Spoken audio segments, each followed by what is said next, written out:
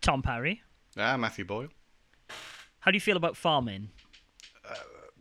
I don't like Farming Simulator, I can tell you that. No? No, can't stand it. What about Truck Driving Simulator? Probably similar feeling towards that as well. What about Goat Simulator? That I can, that I do enjoy. Is there a simulator? I imagine so. Okay, good. Let's try and simulate a podcast. It's called Tom Matt Attack.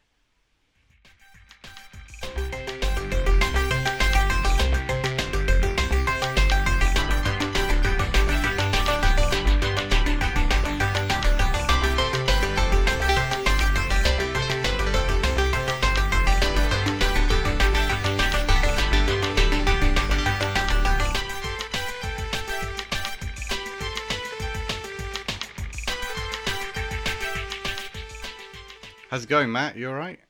Not too bad. Yeah. I was wondering where I was going with that bit, but I got there in the end. Yeah, it was alright, yeah. Thank it wasn't you. our best, but...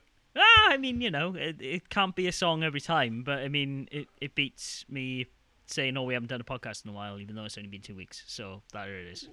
We've just been chatting about Nintendo Direct and the amount of farming simulators in that, so hence why we're on the topic. I'm just going to shut the window. Okay, you can do that. I'm just going to mention up front here that it has been a busy week in the Boyle household, and so I have not really seen the Nintendo Direct, nor have I seen the State of Play. I've, of course, read the headlines. I've seen the list of things, and to be honest with you, it was like, oh, that sounds good. Oh, I forgot that was coming out. Oh, they're making a Pikmin 4. But beyond that, I was like, I didn't really hear enough in the stuff that was announced for me to rush out and then spend like the hour and a half it would take for me to catch up. But you are a fan of JRPGs, so I think you would have got a lot from that Nintendo. Suiki, what's that called? Suikoden? What's it called? So a Suikoden is coming out. You weren't that far off, to be fair. Suikoden. Or as I used to call it for years, Psychoden. Before I had heard anything but Suikoden. Yeah, 1 and 2 is coming out. That's nice. Because they're expensive games, aren't they? Do you own them? Or I own both of them. Well, wow. Actually, I own all of them bar number 5. I don't have. I don't have Suikoden 5 on the PS5 on the PS2, and I don't have. Oh shit! There's one on the DS that I can't remember the name of. It's supposed to be all right, but I don't. There's so many. Who do that series? They are Konami. Konami. Oh right, yeah. Yes, Konami. I'm not surprised Konami is sort of going back to their older titles and remastering them. I mean, it makes sense. I mean, it's clearly working for Square Enix, who forced me into buying a copy of Live Alive. And Namco Bandai as well. They did the Klonoa games and also Pac-Man World as well recently. Yeah. And JoJo as well. Re-released JoJo, that one from the PS3. Yes. All-Star Battle. I think so. That rings a bell. Something like that. That came out recently. Yeah, but I mean, this is the thing, right? A lot of the games that are getting re-released, unless it is a game like Live Alive that has never been localized, I probably own on some format, and so I'm not that... I will probably buy them, don't get me wrong. I really like the Suikoden games. Suikoden 2 especially is a fucking very good JRPG. I will buy it. I will probably go cool, I'll put it on a shelf, but I don't know if I've got 60, 70 hours to sink into playing an RPG I've already played at this point. I think they bargain on people having put away their old consoles, don't they? And Or rather selling than the them out, and rather than them getting them out again, or let's just buy it on the new console. Or they may have sold them, as you say. What other things stood out from that? We've got a God of War sequel that looks like a God of War sequel, I suppose. I mean, I liked God of War. I'll play it. That was pretty big. That was the big one, or at least one of the big ones that Sony showed off. Gosh. Bayonetta 3, there's quite a lot of that. There's also a gameplay video elsewhere that you could watch. Yeah, that was a weird thing. I did hear a lot of speculation through listening to other podcasts and stuff that was because that was a PEGI 18 rating because of some of the stuff in that trailer, and that's why they didn't have it in the Direct. Okay. Oh, the big one, Zelda's got a name, but they didn't really show much of it. I mean, I'm fine with Zelda. Everyone has been calling it Breath of the Wild 2, and so Tears of the Kingdom, which is the actual name of Breath of the Wild 2, has not really stuck in my head very much. No. Although it will become, more popular. I'm sure it will. I mean, the name, people will start referring to it as that eventually. Yeah, but I mean, they should have just taken the Square Enix route and called Octopath Traveler 2. They should have just called it Breath of the Wild 2. Nintendo have never done that with Zelda, have they? Oh, they have. Zelda 1, Zelda 2. Yeah, exactly. Then they stopped. Didn't they stop at that point? Even Link to the Past was originally called Zelda 3 for a long time, so... Fair enough. I quite like numbered sequels. I find it gets very confusing later down the line, especially with Call of Duty, Modern Warfare 2. Well, I mean, that's especially confusing because they've already called a game Modern Warfare, isn't it? Like Call of Duty 4 Modern Warfare or Call of Duty Modern Warfare, especially when you start getting into sequels of that. But now we've got Call of Duty Modern Warfare 2, which is just exactly the same as Modern Warfare 2. Yes. It's very confusing. Speaking of numbered sequels, I've already mentioned Pikmin 4 is going to be a thing. I would like to play that. I like Pikmin games. I tried to play Pikmin Bloom, and it was terrible. So. Oh, yes. They did devote quite a lengthy portion of the Direct to Pikmin Bloom. How did you feel about that? The momentum really did take a turn there. It's very clear to me, right, as someone who reads a lot of articles about Nintendo, that Miyamoto feels like he's opposed to Pokemon Go despite playing Pokemon Go, and it kind of feels like he's made a location-based game for him and his friends who like Pokemon Go, and it's generally about walking in nature, which is fun. It's fine, but in all honesty, I felt like playing Pikmin Bloom that I was actually distracting myself from the nature around me, and I was like, I don't want to play this. This is not fun. Like, if I want to go for a nice walk... No, the game has to be fun in order for your attention to be on that rather than, where you are. Exactly. Yeah. I mean, Pokemon Go is a distraction from where I am, admittedly, but Pikmin Bloom, felt like I was doing nothing in those environments, and so I bounced off it pretty quickly. I mean, it's not popular, is it? No, really? I try not to play Pokemon Go anymore when I'm out and about, even though Niantic keeps throwing events and doing all this other stuff. If there is a new Pokemon, I will turn the game on, I'll catch the new Pokemon, and I turn it off again now. I would rather, if I'm out for a walk, not be distracted from the walk and actually experience the experience. Same here, that's why I stopped playing it as well. I know you play a lot more than me, but I've really fallen off that myself. Oh dear, this is starting to sound dismal. Let's talk about something more exciting. Anything else that you recall from those? I know you didn't watch them, but the state of play and the Nintendo Direct. There's a new Fire Emblem Engage. That sounds very cool. You like Fire Emblem. I like Fire Emblem. I've still got 3 houses here. This is the thing. This is why I can't get excited about Suikoden. I keep buying JRPGs and I keep putting them on a pile. Really, how does anyone have time to play all those JRPGs? They should not be releasing so many so close together. Well, I mean, that is not really for the publisher to decide, is it? It isn't. It's because they're all individual companies. One thing, you're not going to be able to afford it, because it's that kind of genre where if you're a fan of it, you are a real fan of it, aren't you? And you want to play most of what's available. Yeah. They're bargaining on people just buying them and maybe playing them years down the line, I suppose. Yeah, I guess so. Because people will just buy them, especially if they dangle a special edition in front of you and say, well, this is limited. Mm-hmm. Oh, I'll have to buy it then. I won't be able to play it, but I'll have to buy it. Yeah. Don't like the practice. Now looking down this list, right, obviously, yes, there's GoldenEye. We can talk about that a little bit, but I'm not really that bothered. The one thing that I've heard no one surprisingly talking about, Fatal Frame Mask of the Lunar Eclipse is finally coming to the West. Yeah, so remind us what this was originally released on. Fatal Frame 4 was originally only released on the Wii in Japan. Okay, right. So it's a Wii port. That's interesting. It is a Wii port, yeah. To my knowledge, it wasn't released on any other consoles. No, I remember Fatal Frame 2 getting a re-release on the Wii. Mm-hmm. Then 3 was just on PS2, was it? No, because 3 was on. No, Project Zero 3 was also on the Xbox, I think. Okay, I think I've got it on PS2. Yeah. I have all of the Project Zero games on PS2. I did have Project Zero 1, i.e. Fatal Frame 1, on the Xbox at some point. I associate that game with Xbox. Was it its first release on Xbox? No, it was on PS2. I bought that game when it came out. Okay. Yeah, I think I might have traded in a box copy of Mega Man X to get that game. So that's a lesson in history. Yeah, I love Fatal Frame. I think it's a really cool series. The Mask of the Lunar Eclipse, if memory serves, is only on the Wii because I think Nintendo either paid for the development of it or owns this, or has something with the studio or co-developed it or something. It's published by Tecmo. Well, it's published by Nintendo. I thought it was like a Tecmo thing.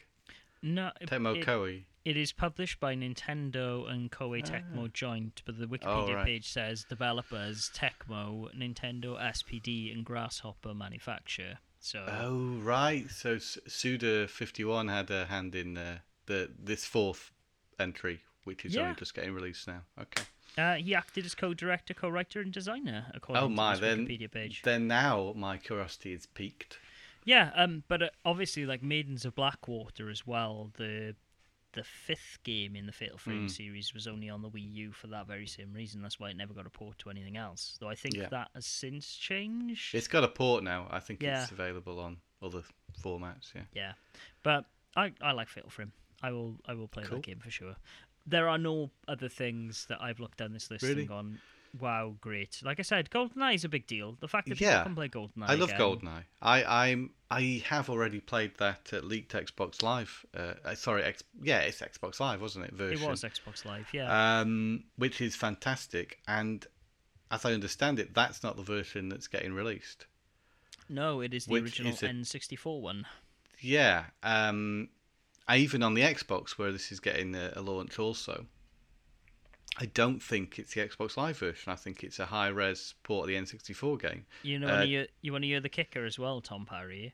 The version on the Xbox will not have online multiplayer. That will be exclusive to the Nintendo Online version. That is shocking. Well, it's because I don't think that Microsoft... Like, I listened to a take on this on, I think it was Nextlander. I was like, okay, that makes sense.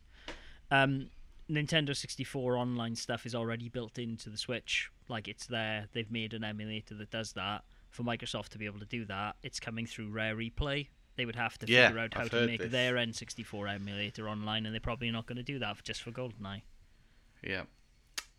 It's a shame that the Xbox isn't getting the superior version, because that updated version of GoldenEye does iron out any of the little creases in that game. Now, there aren't many, to be fair. It's a very well-made game to begin with. But there's stuff like in Statue, one level in particular, where the visibility is improved. There's more of helps you guide you through that level a little bit better, the way it's been slightly redesigned. Yeah. There's little things that improve that game massively. Even though they're only little things, they make the whole playthrough a lot more enjoyable.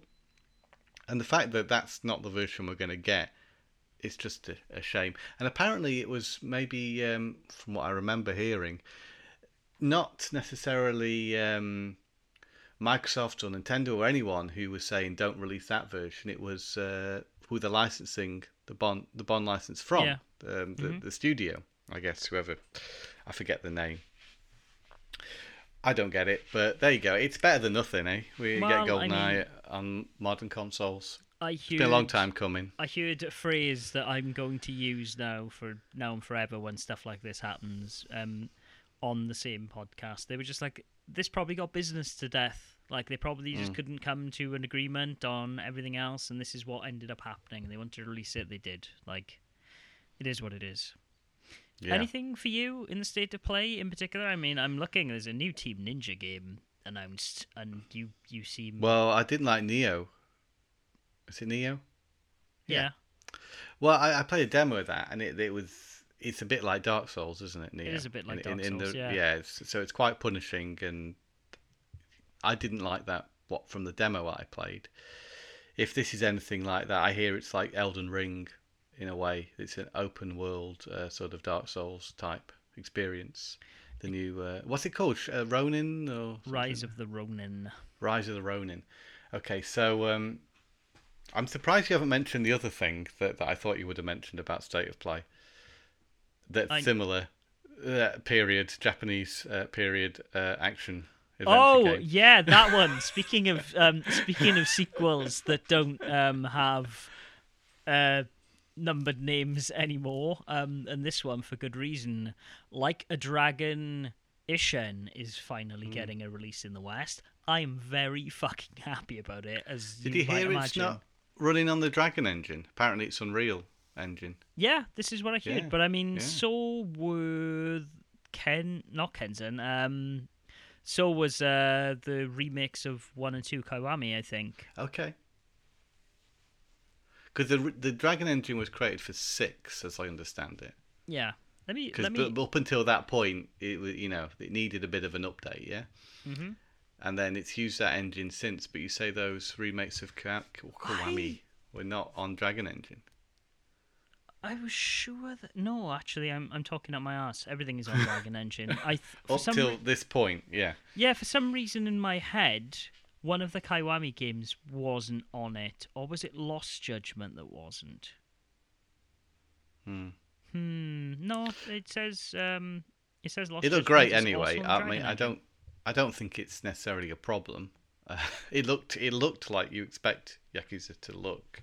Sorry, Like a Dragon, because of course the new branding. Well, I mean, it is intentional. I'm sure. It's because it's called Ryuga Gotoku in Japan. This and I think literally means Like a Dragon. Yakuza does have negative connotations. It does. It put me off. It put me off playing that game for years. When you were just like, it's like Japanese GTA. I was like, I don't fucking care. And here I am, Tom Parry. I have a shrine to that series on my wall now. Yeah, so you have to start calling it Like a Dragon now. No, I'm still going to refer to the games that are called Yakuza as Yakuza, especially fucking Ishin, because it was released as... well, I mean, it wasn't just it was released as Ryuga Gotoku Ishin. So you've played this on the PS3, I have played a little bit of Ishin on the PS3, yeah. The game actually got released on the PS4 as well, and I have long since regretted on that last trip to Japan not picking up the PS4 version, but because it was... God, I think it was like 10,000 yen difference, or it was a lot of money difference between the PS3 and the PS4 version when I was there, and I was like, fuck this, I'm just going to buy the PS3 version, because I think the PS4 one had only just come out. Now you've got a localized version. Now I can play it on the PS5 also. Way! Yeah, perfect. So that's something that I imagine, of course you're looking forward to that. I'm extremely looking forward to it. I am very disappointed, though, because someone... incorrectly on Twitter said that it was Kenzen first, and I was like, fuck yeah, Kenzen! And then it wasn't, it was Ishin, which is great because I haven't played it. But is Kenzen PSP one or no? Kenzen is the PS3 one. It's the one set in feudal Japan. Like both of them are, but they're both of them set in different periods. Oh right, yes.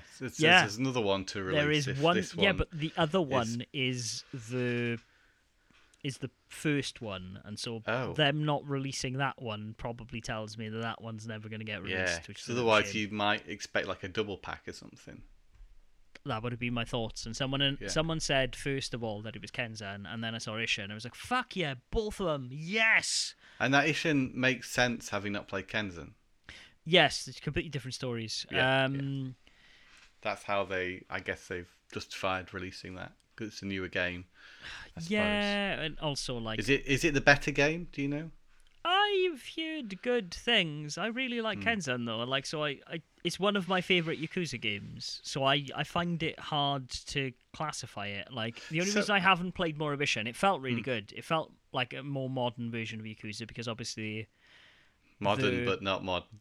Yeah, but I mean at the time it felt like Yakuza 4 and 5. It felt like a lot of the free flowing combat, a lot of like the crazy stuff that you could get into playing those characters in those games when you had the choice between like Kiryu's dragon style, which is more heavy, and Majima's really fast moves and that kind of stuff. You could do that in Ishin, and I was like, oh, this is kind of cool.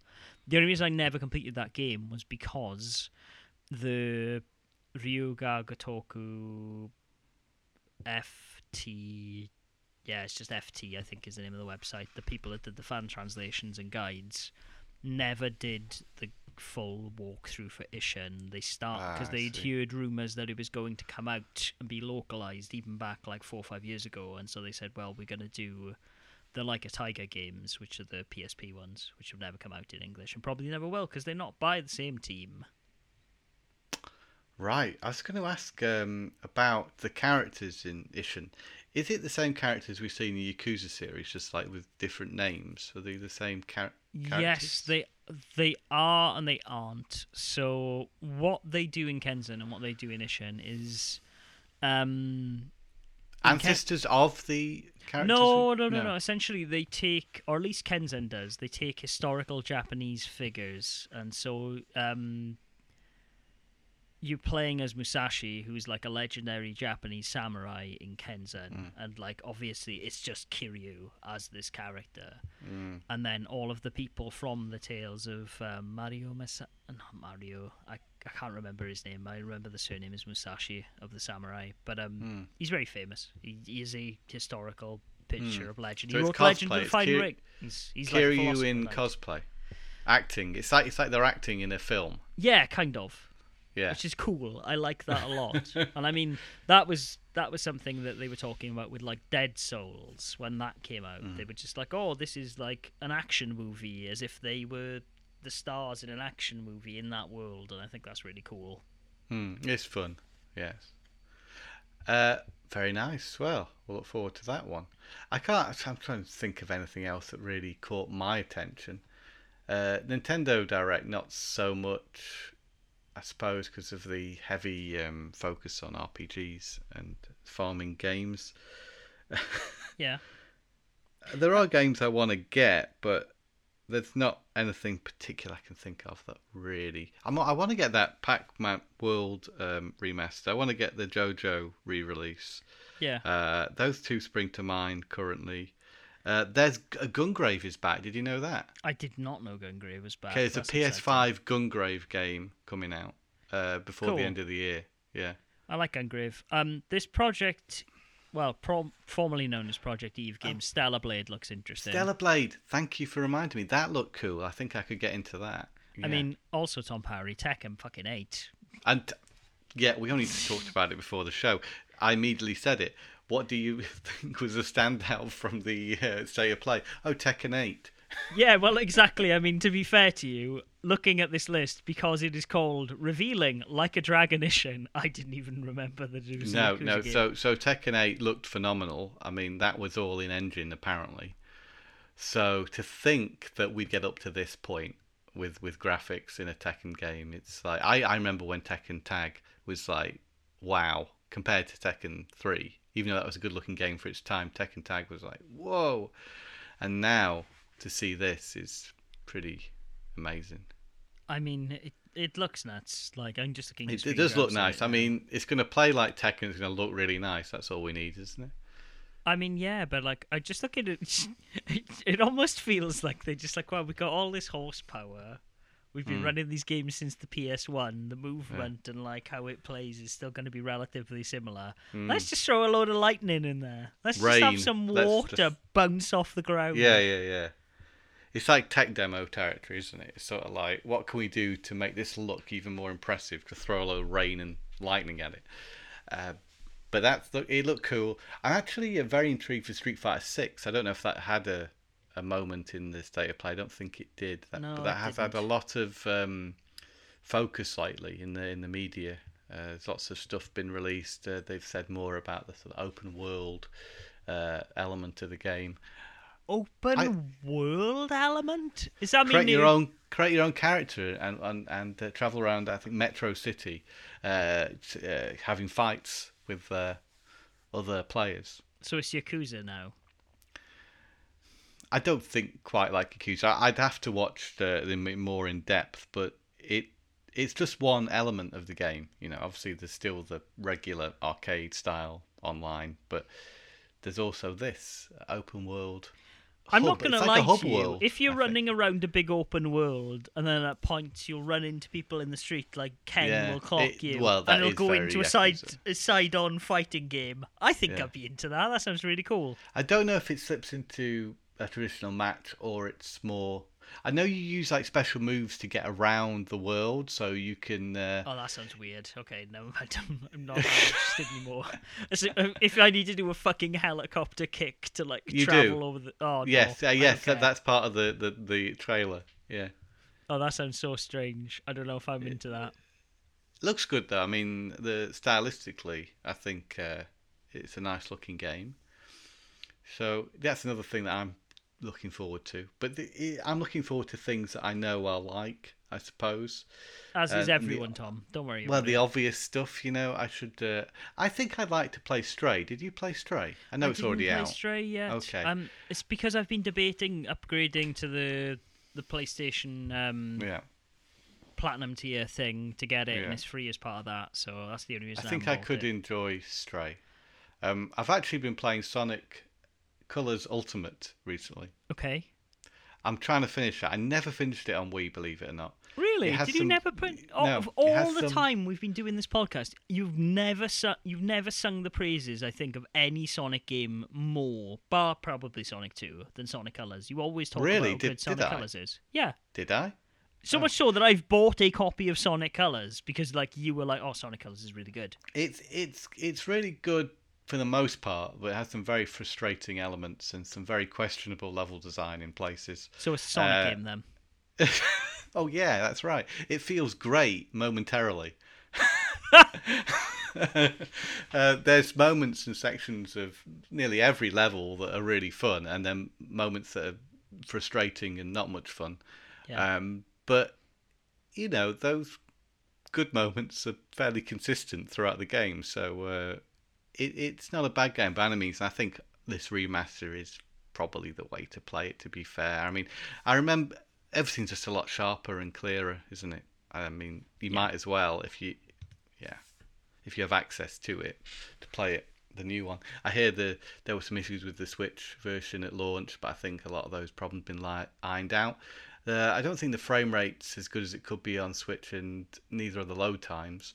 But I've been playing it on Xbox Series S, and yeah, that's really solid experience. Cool. But yeah, it doesn't sort of fix some of the game's questionable design choices. But it is, I would say, it's a fun game. It can be very challenging in places. If you're not into platform games, then Sonic Colors is very challenging. Yeah. But then is that down to the bad level design, or is that just like in some places it is, in some places it does have real challenge, in other places it's like this is just stupid. Why am I having to I was going to say, is it like if you don't like platform games, or is it just bad level design in the Okay, the how way about that this? yeah.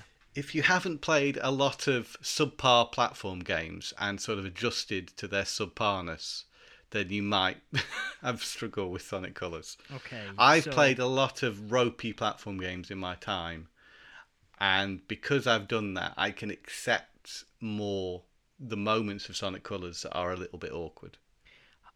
How do the awkward moments compare to, say, you know, the sections where you don't have flood in Mario Sunshine? Well, you see, I just gave up on Sunshine when it got hard.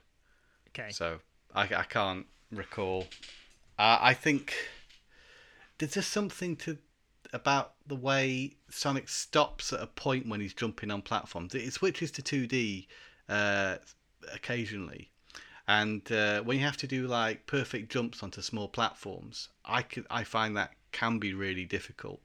It doesn't feel like Sonic does in the 2D games, or even Sonic Mania. Yeah. So, which does essentially feel like the old games.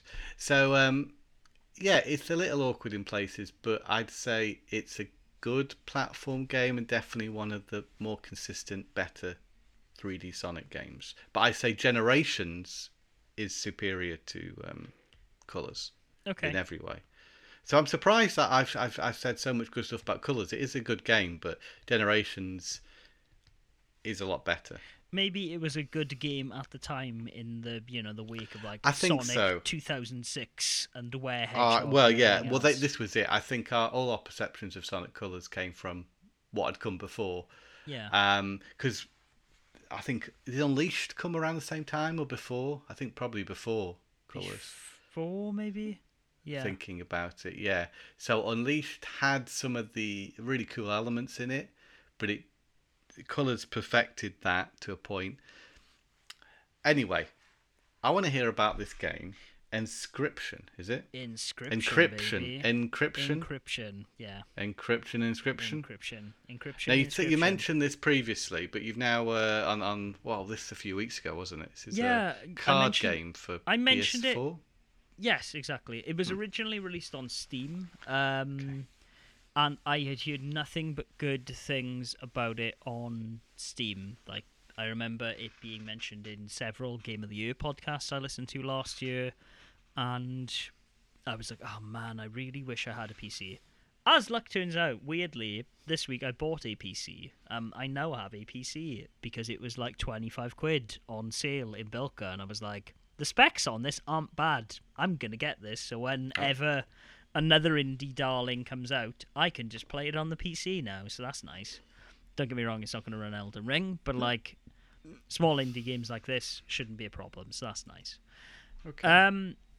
Yeah, so Inscription came out. I heard it was very good. I had been told by mutual friend Mr. Kipling that I should play Cult of the Lamb, which is a roguelike slash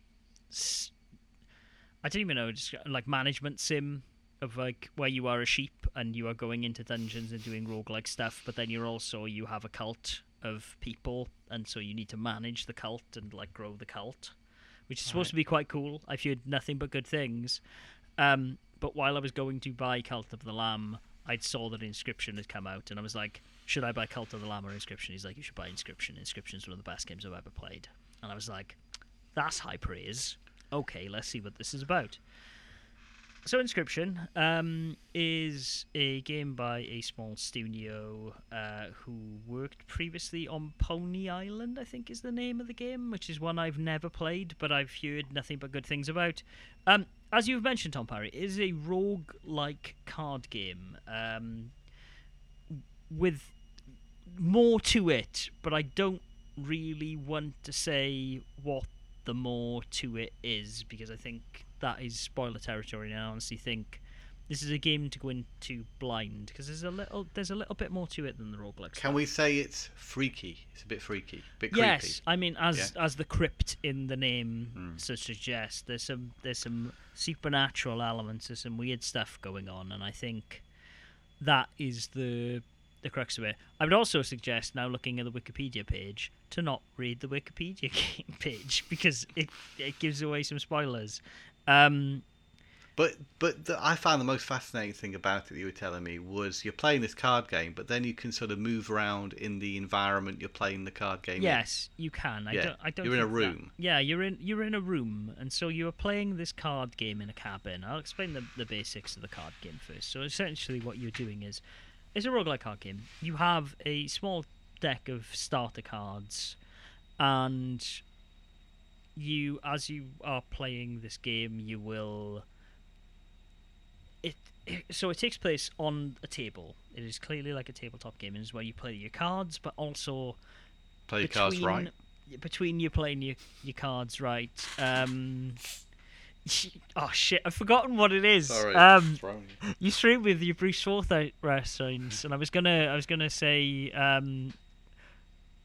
something about prizes, and I can't remember what it was because I got nice to see you nice in my head. There was another play your cards right thing that he used to say on the show. Anyways, when you are between playing cards, Tom, higher, there is a map. Lower. How did the podcast end? Matt killed Tom for doing too many Bruce Forsyth references. I really felt like for the first time in this podcast, I was in a whole history. I was actually being irritating then.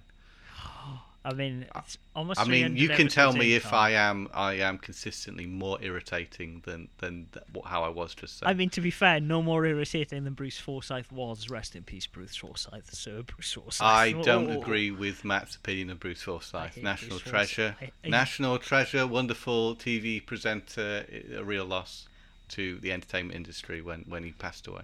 I liked play your cards right. I liked seeing Bruce Forsyth and stuff, and then they would pull him out, and I was like, oh, just let him rest. He's done his bit. You don't need to see him tap dance. He's 90. Anyway, that's a reference that's going to go out over any American listener's head.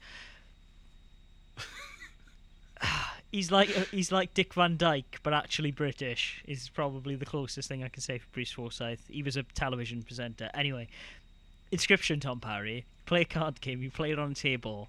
But between you playing these rogue-like matches of cards, a map is laid out on the table, and it has multiple branching paths, and you move a little figurine across it, and are essentially allowed to do a couple of things. So, depending on, obviously, because it is a roguelike, there is never the same thing every time. You can have the ability to draw a card. You can sacrifice a card to power up another one. There are campfires where you can put a card close to the campfire to improve some of its stats, but there's a risk-reward thing because everyone else around the campfire is hungry, so you need to be like, okay, I could put my wolf card near this fire. It's going to get an extra 2 attack.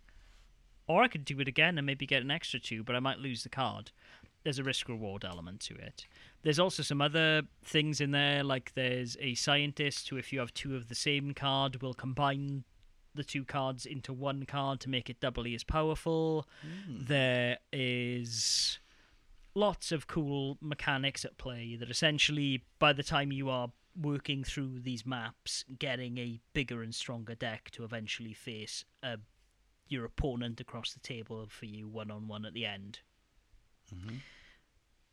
That's like the basis of like how the game moves and interacts. Generally speaking, you have cards and they have mainly 2 properties. You have attack and health, the same way that any other game, Pokemon, Magic, or whatever operates. And those stats of the cards are laid out. So it could be like 3 attack, 2 hearts, and then obviously those hearts would tick down as they were attacked. What makes the game a little bit more in-depth than that is each card kind of has a property to it. So that could be flying, which is same as Magic. It could be that the card, once it's destroyed, goes back into your hand. It could be that once the card is dead, it doesn't get destroyed. And you're like, okay, this is a thing. How you play the cards is based on sacrificing them. And so a lot of the more powerful cards is in a Pokemon card game. It would be like, okay, I need to evolve my Charmander into a Charmeleon, into a Charizard to play this powerful card. In Magic, you have to have enough land to play the card. If the cost is 6, you need to have 6 land in front of you and tap those. In Inscription, everything, or most of the powerful cards are based on a blood cost. And generally what that means is you have a grid of 16 cards, 4 in your playing field and then 4 across from you, and then a longer reach for people to play cards. Generally what happens is you will have squirrel cards, bless you, which are which have a just free to play. But then you might have, for example, a grizzly bear card. And the cost of playing the grizzly bear card is you need to kill 3 of your own cards and sacrifice those to like have enough blood to do that. There's an element of like, well, do I throw away 3 cards to put out this one more powerful card, or do I keep 3 lesser cards and attack with those? The card mechanics are relatively simple. There is more stuff to it. You can, like I said, you can have these different status effects and everything else, but generally speaking, even though that sounds like quite a lot, once you're actually playing the game, it's really intuitive. It reminds me a lot of drafting Magic cards. I know you've never had that experience, but what you do in a draft with Magic is essentially you sit around a table with a load of people, you all have 3 packs of cards, and you all take a card out of the pack and then you pass the pack along. So you understand the basics of the game. You're never like locked into a specific deck, but you have some cards that are consistent throughout your playthroughs. Okay. Where it starts to get a bit weird is, as you've mentioned, some of those cards talk to you. Some of those cards are clearly people or animals with souls, and they are trying. What voices do they use when they talk to you? So they don't speak to you like people. Like there's a stoat card, and whenever you put it down, it goes me me me me me me me, kind of like Banjo-Kazooie type speak. Oh, okay. But the text of their card, where the name is, changes. So they're talking to you via their card text, which is kind of cool.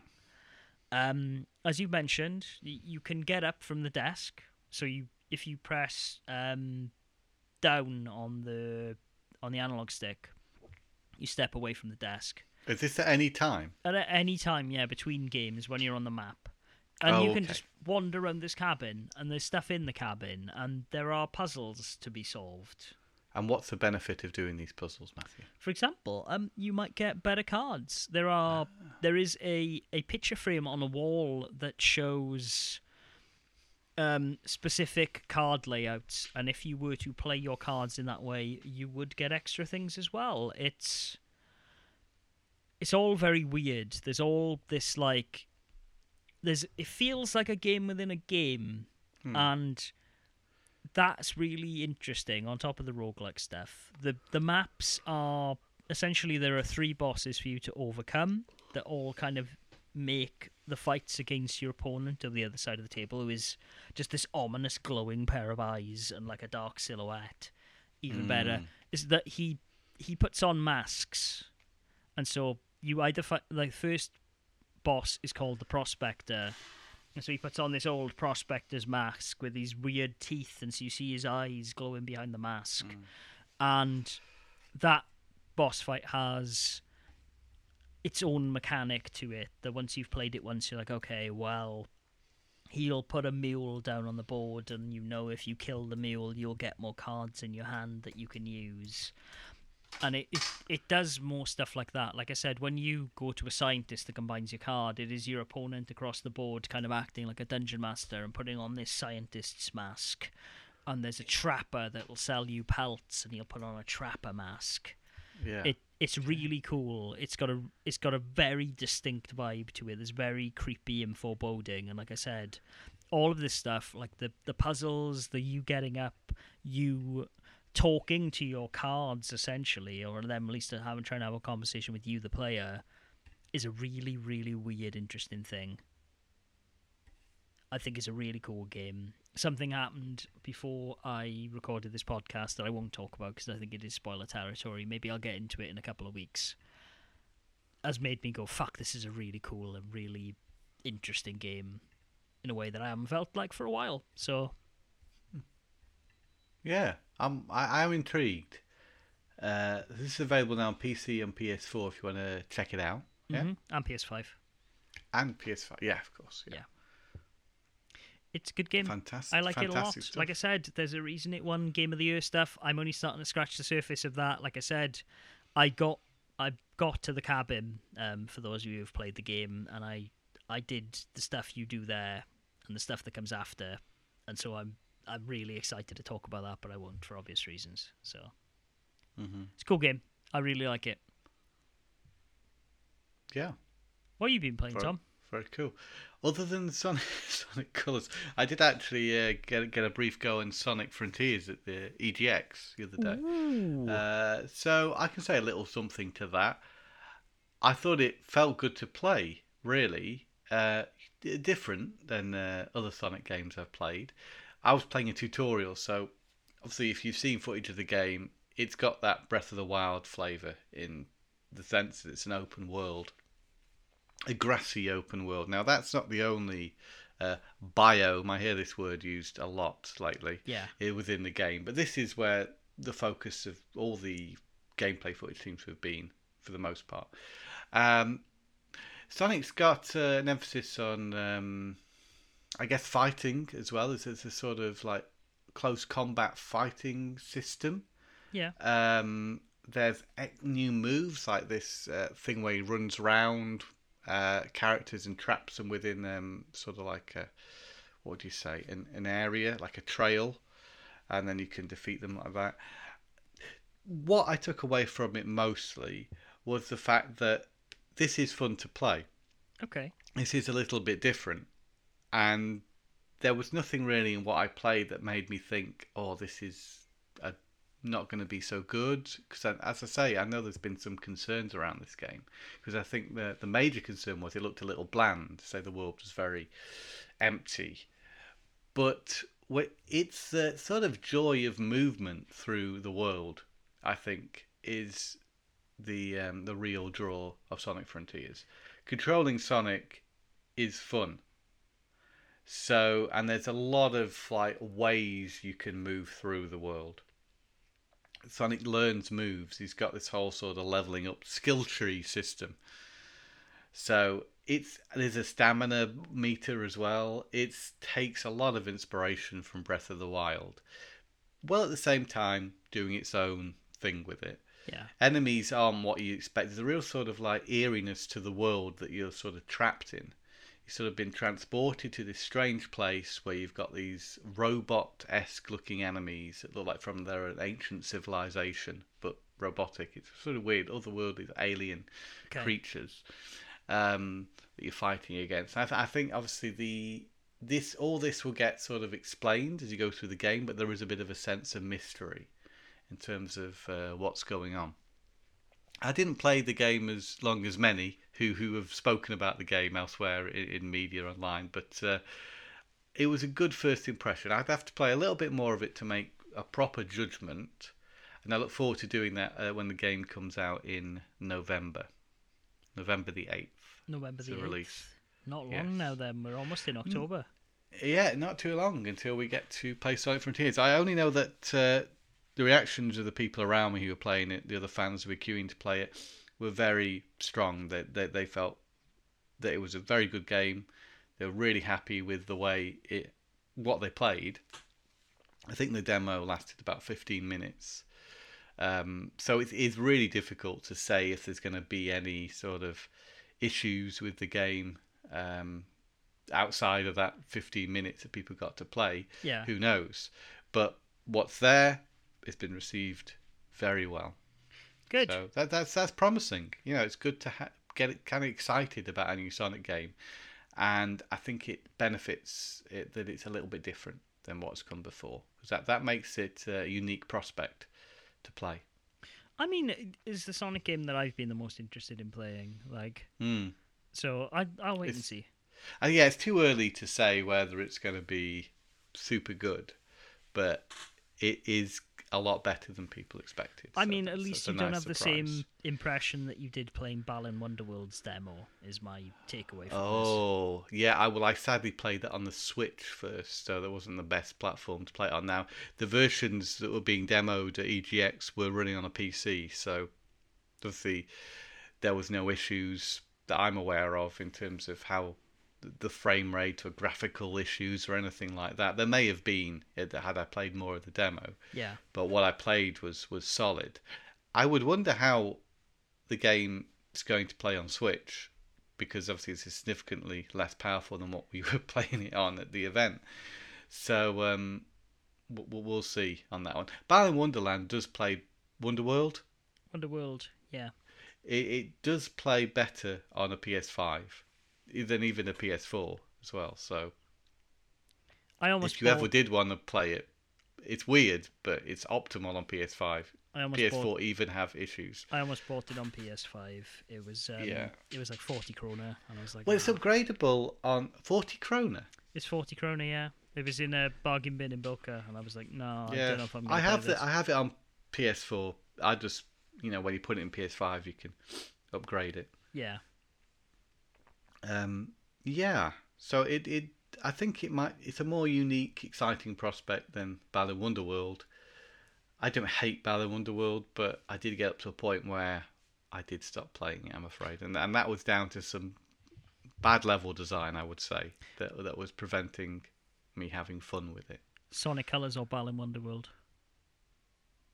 Sonic Colors. Yeah, there we go. Okay. Yeah, it's a better game all round. I'm afraid to say, although I do appreciate the imagination in Balan Wonderworld, and there's some really weird stuff in that game. Yeah. That is appealing to me. Yeah. The musical numbers when you beat a boss are very entertaining. You did say. I haven't been playing much else really, apart from Fortnite, but that goes without saying. Mm-hmm. I did actually play Predator Hunting Grounds briefly, Okay. which is interesting. You play as a team, and you've got objectives. I mean, I was playing as a team of 3 people, and then the 4th person is the Predator. Yeah. So as a team of 3, like Marines, you're going through a level doing different objectives, like find this radio, transmit this signal from the radio, then go somewhere else and do this and do that, and then get to the chopper. Yeah. Of course. But while you're doing that, there are other sort of guerrilla enemies, not as in guerrillas, but soldiers. Yeah. Who you're invading their camps and stuff, and they're trying to shoot you. And the shooting itself feels nice. I would say it feels really good, solid first-person shooter. But then at a certain point, you're going to have to contend with the Predator, the 4th player, who can do what Predators can do. For example, cloak. Yeah. You turn invisible, and they're quite a formidable opponent. So your idea is just to do the mission, do the objectives, get to the chopper without getting killed. Yeah. And the Predator's character is going to make that pretty hard for you. It's a simple game. It plays well. It didn't make me feel like I wanted to play this anymore. Yeah. It's a shame because it's simple. It works. I believe it's from the team who originally worked on Evolve and then worked on the Friday the 13th game. Okay. Yeah, it's well made. Yeah, it's but it's just there's not a lot there that would make me want to say I need to play this regularly or anything like that. Does anyone scream get to the chopper, or if it bleeds we can kill it? Are those lines said at all? Actually, there is quite. I think they've taken a leaf out of the film there, and a lot of the character dialogue is entertaining and hammy and funny. And so it doesn't take itself too seriously. It's based on a fairly over-the-top 80s action film, anyway. So. Yeah, and like you saying like that there are guerrilla mercenaries and stuff makes it firmly planted in that first one rather than absolutely. It's the first Predator from what I've played at least. Okay, I maybe I'd give it a go. Is it free? It's free on PlayStation Plus. I think it was a free game a fair while ago now. I probably have it then. I probably just never played it. Most likely have it in your library if you've had PlayStation Plus for some time. Yeah. I'll give it a go. If it bleeds, Tom, we can kill it. But thinking about it, I played a bit more Pokemon Arceus. I enjoy coming back to that game every now and again. I like the atmosphere in there. I like being in that world, catching those Pokemon. But I really enjoy working through the story stuff and fighting the bosses, which for the first time in a Pokemon game, since for as long as I can remember, I actually feel challenged by it. So the boss battles do get particularly challenging further you progress in the game. Yeah. You've played it, haven't you? Yeah, I've beaten it. Yeah, I think it's a great game. I thought that Electro boss battle was quite hard. I had to replay that several times. Yeah. I agree. But yeah, it's probably funny to you that I'm still playing this after all this time and haven't completed it yet. I mean, well, to be fair, like the only reason I completed it is because I had COVID and I was locked in a room with very little else to do. So it says this is actually the second to last boss battle. There's one more to face after this, and I can't say I've been playing it that long. I mean, it's not really that long a game. I think there's only 4 or 5 areas. So. It is telling me now, though, in order to fight this next boss, that I will need to catch more Pokemon and get like a 5 rank or something. It seems like there's 10 ranks, so it seems outside the boss the boss battles, there is a lot more to do before you actually finish the game. So yes, there is. I mean, obviously, there's some hidden stuff too. There's some cool things. I don't want to spoil it for you. It's a good game. Play more. Yeah.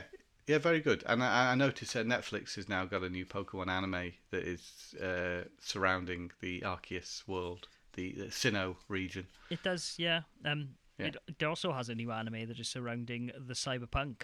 Yes, which I'm very interested in checking out. Have you not checked it out yet? No. I watched the first episode. It's Studio Trigger. It is Studio Trigger, animation. yeah.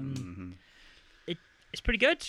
I enjoyed the first episode. Well, I am in the cyberpunk world, very much so, having played a fair amount of that game. Some of the animation I think you will appreciate. It is definitely Studio Trigger firing on all cylinders. There's some really cool stuff I'm sure you've seen in the trailer, like the fast moving things where characters kind of like silhouette in multicolours and stuff. It's pretty cool. It's definitely got a lot of style. I think it dials up what is there in that game to a high level. And cool. From what I've seen so far, perhaps the story's a bit more interesting than the video game. So. I know. I like the video game story. I have to say. Yeah. You've played the first portion of the game, haven't you? I have. You meet Johnny Silverhand. Is that right? I didn't get up to Johnny Silverhands. No. Oh, okay. Yeah, but I'll go back and play it at some point. Like, I have it. I opened the wrapping. I installed it on the PS5. Just the thing is, right, if I play a video game now, right now it is either Inscription or it is Fortnite. Those are the two games I'm playing. Like I said, I bought a copy of Live Alive when I was in Hungary, so I have that. I also bought a copy of Yokai Watch 3 for the 3DS, which is a particularly rare game, and I was like, fuck yeah, Yokai Watch 3, because I like the Yokai Watch games. But in terms of... Yeah, sorry, Matt. Yeah, welcome.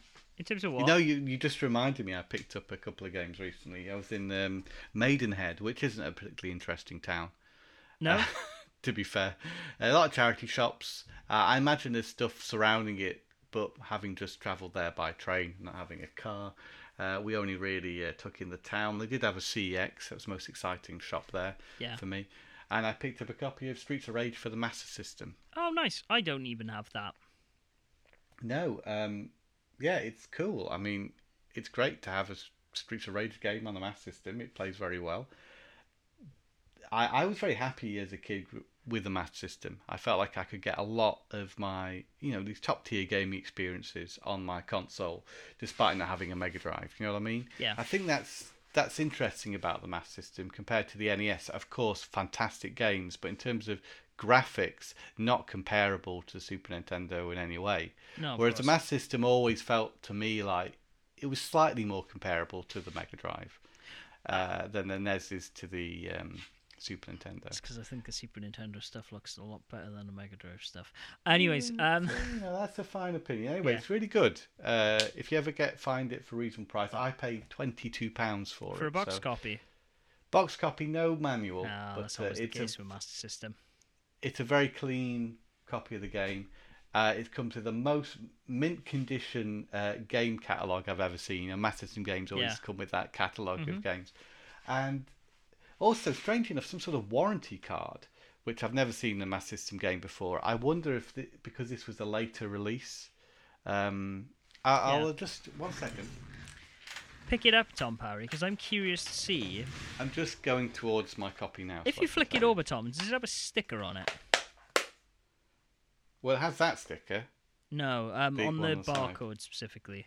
No, it doesn't have. Okay. Because I was going to say, if it did, it would be an American release, which would mean it was very expensive. But it's an epilepsy warning. Yeah, it comes with an epilepsy warning, which I've never had in any Master System game. I've never had in any game other than at the start of some stuff. Wow, weird. Yeah, it says warning: read before using your Sega video game system. Epilepsy warning. I wonder if Sega got sued over epilepsy in Europe then.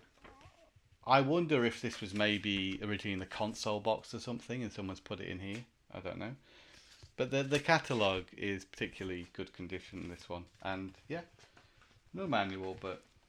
I was looking at copies, and £22 and no manual seems to be sort of a going rate on it. I think you can get it cheaper if you snag a bargain on eBay, but I was like, no, I'm going to go for it. And the main thing is the game, which is very fun. It's cool. Streets of Rage 2 also came out in the Master System, but that is a spicy meatball. That is very expensive. I also got Demolition Man on the 3DO, not from CX. I got that on eBay, but Okay.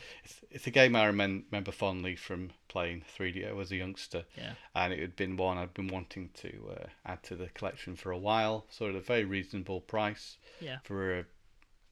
So pick that up too. Fair enough. As I said though, my 3DS, not 3DO pickup of Yokai Watch was unfortunately spoiled, Tom, because they didn't have the cartridge for Yokai Watch 3, only for Yokai Watch 1. Oh, sorry. Oh, I interrupted your flow then. Sorry. It's Matthew. okay. I'm just tapping off the story so people aren't left in suspense about why didn't. Oh, now I'm really disappointed for you. It's okay. I got it. I was so excited. I was like, fuck, this is a copy of Yokai Watch 3 for a $5 because it's a very pricey game. And it wasn't a copy of Yokai Watch because apparently someone in the store must have sold a copy of Yokai Watch 1 with Yokai Watch 3 in it. So I've had it. It's a small store in my wife's hometown. I've had issues with some of the stuff there before, so I always check the games now. And I'm like, They did have a very nice one-piece bag though that I almost bought, but I didn't. How do you feel about the new One Piece RPG? I'm gonna play it. I probably won't like it. I've come to the conclusion I'm just not gonna like any One Piece games. Well, I did hear some first impressions on YouTube. Someone who'd played it at, was it PAX? Is it One of the Gamescom PAX as well? I think. Is it Gamescom? And they were quite underwhelmed. So it looked pretty great, but as a game, it felt very generic. I think was the. I just honestly, like, generally as a rule, the stuff Bandai Namco makes themselves, especially on their Banpresto label, is not very good. They're very good. I have a lot of Bandai Namco games, and I do tend to pick up a lot of them, and I'm rarely disappointed by them. But I think they're very good at what they do. I think they can make like Musha games. I think they can make like they have studios. Obviously, like they publish the stuff from Software. They publish the Tales series games that I can't remember the name of the studio. Like, they do have good studios, but I think whenever they try to go outside of their comfort zone and try something new, which is what they're trying to do here, they generally feel a bit underwhelming compared to other games, in my opinion. Well, sadly, RPGs aren't my genre, so I might not be picking up this new One Piece game. I'll see how it is. If it rates very well, if people talk very highly about it, I might get it, but otherwise I'll just pick it up out of the library. So that's an option. One Piece for me, Odyssey, is it called? Yeah. Yeah. Anyways, right then, Tom Perry, let's wrap up. It's been an hour, and the sun is shining here, so I'm going to make the most of that. I'm not going to play more Inscription as much as I want to. I will put out a biographic later, though, so look forward to that. On a Japanese exclusive game based on a brand of chips from Japan. Chips as in, like, crisps, not... I'm setting up my notifications now. Exactly. You should do that, Tom Parry, because it'll be very exciting. It's a weird game. It's kind of cool. I bought a Game Boy Color sequel as well, and that's not so good. Anyways, thank you, as always, everybody, for listening. Nice to see you nice, and all of that. And thank you for... If you play your cards right, we might be back next week. Oh! I want to make... I mean, we will be back next week. I'll be around at least. I'm not planning on gallivanting anywhere. Are you, Tom Parry? Before we make that promise. I think I'll be free, but I'll let you know. Good. Okay, so we might be back next week. We might not. Let's see. If you have enjoyed listening to this podcast, you can find us in a variety of places, such as on Facebook.com/TomAttack, on Twitter @TMAcast, at Gameball for me, at Tom Parry 11 for him. You can find us on blastprocess.com, TomAttack/podcast. We're also on iTunes, Stitcher, and Spotify. While you're there, give us cheeky ratings, subscribe, etc., etc. Tom Parry, always a pleasure, mate. I'll speak to you. Always a pleasure, Matthew. Maybe next week, but maybe not. But until then, everybody, be sure, as always, to game on. Game on.